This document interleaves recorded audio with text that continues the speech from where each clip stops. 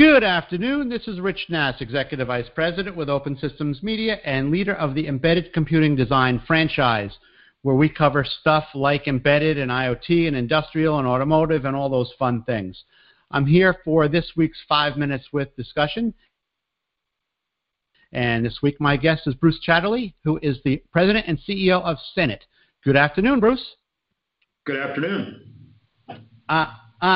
So as you heard from my little preamble there, what we talk about is industrial and IoT, and what I want to talk to you about is we put those two things together. Basically the state of the state for industrial IoT. What does that sound like? Do you think you can handle that? Sure. So thanks for having me. First of all, the industry is interesting. So IoT, the Internet of Things, has been an interesting evolution, and it's always had the promise of hundreds of millions to billions of devices, and year after year it misses its forecast. And so I think we're really starting to see, starting this year, things come out of proof of concept and move to full deployment, and some of the barriers that have stopped the industry from evolving as expected have started to come down. So I think this is really the year we've deemed, last year was the year of the proof of concept, or the POC, and now I think this year and next year will be the year of the full deployment and the beginning of realizing the promise of IoT in terms of transforming people's businesses.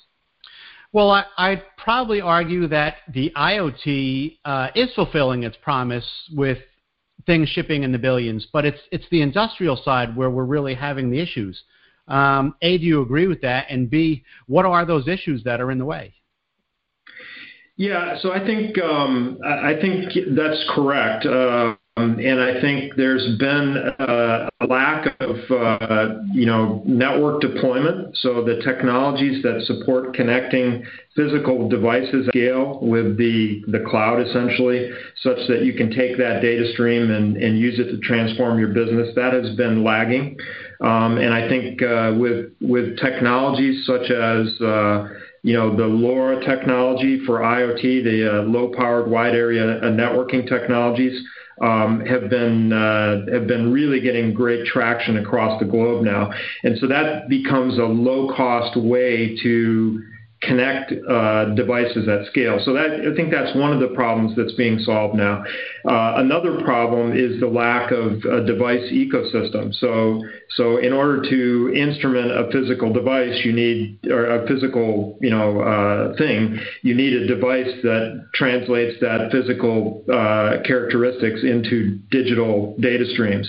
And we're now starting to see a fairly robust ecosystem of device manufacturers at very low cost with very high functionality.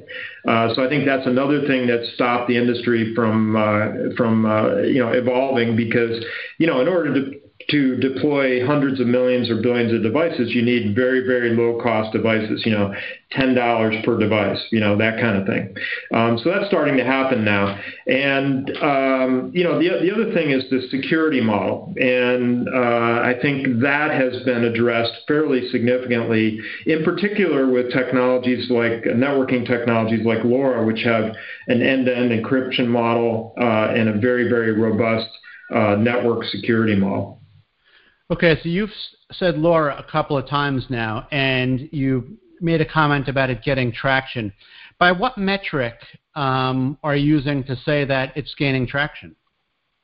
Well, there's a couple different ways of looking at it. One is from an ecosystem standpoint. So the LoRa Alliance, which is the trade association that is equivalent to 3GPP, is the fastest growing technology alliance in history. So there are well over 500 members now, huge companies like Google to small companies that are startups. So that, I think, is evidence of interest and traction. I think the other thing is the number of networks that have been deployed around the world are fairly dramatic, and it's hard to find a country in the world now that doesn't have multiple LoRa network providers.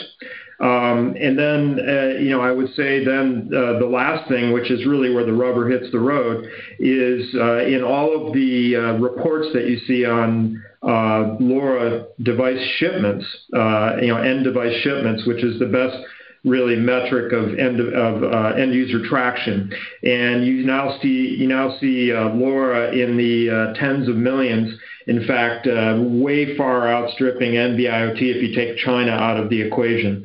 And so it's really growing very, very quickly through both empirical evidence as well as qualitative evidence. Very good. We're just about out of time, but I realized I didn't give you a good intro at the beginning. Tell me really quickly what Senet is all about.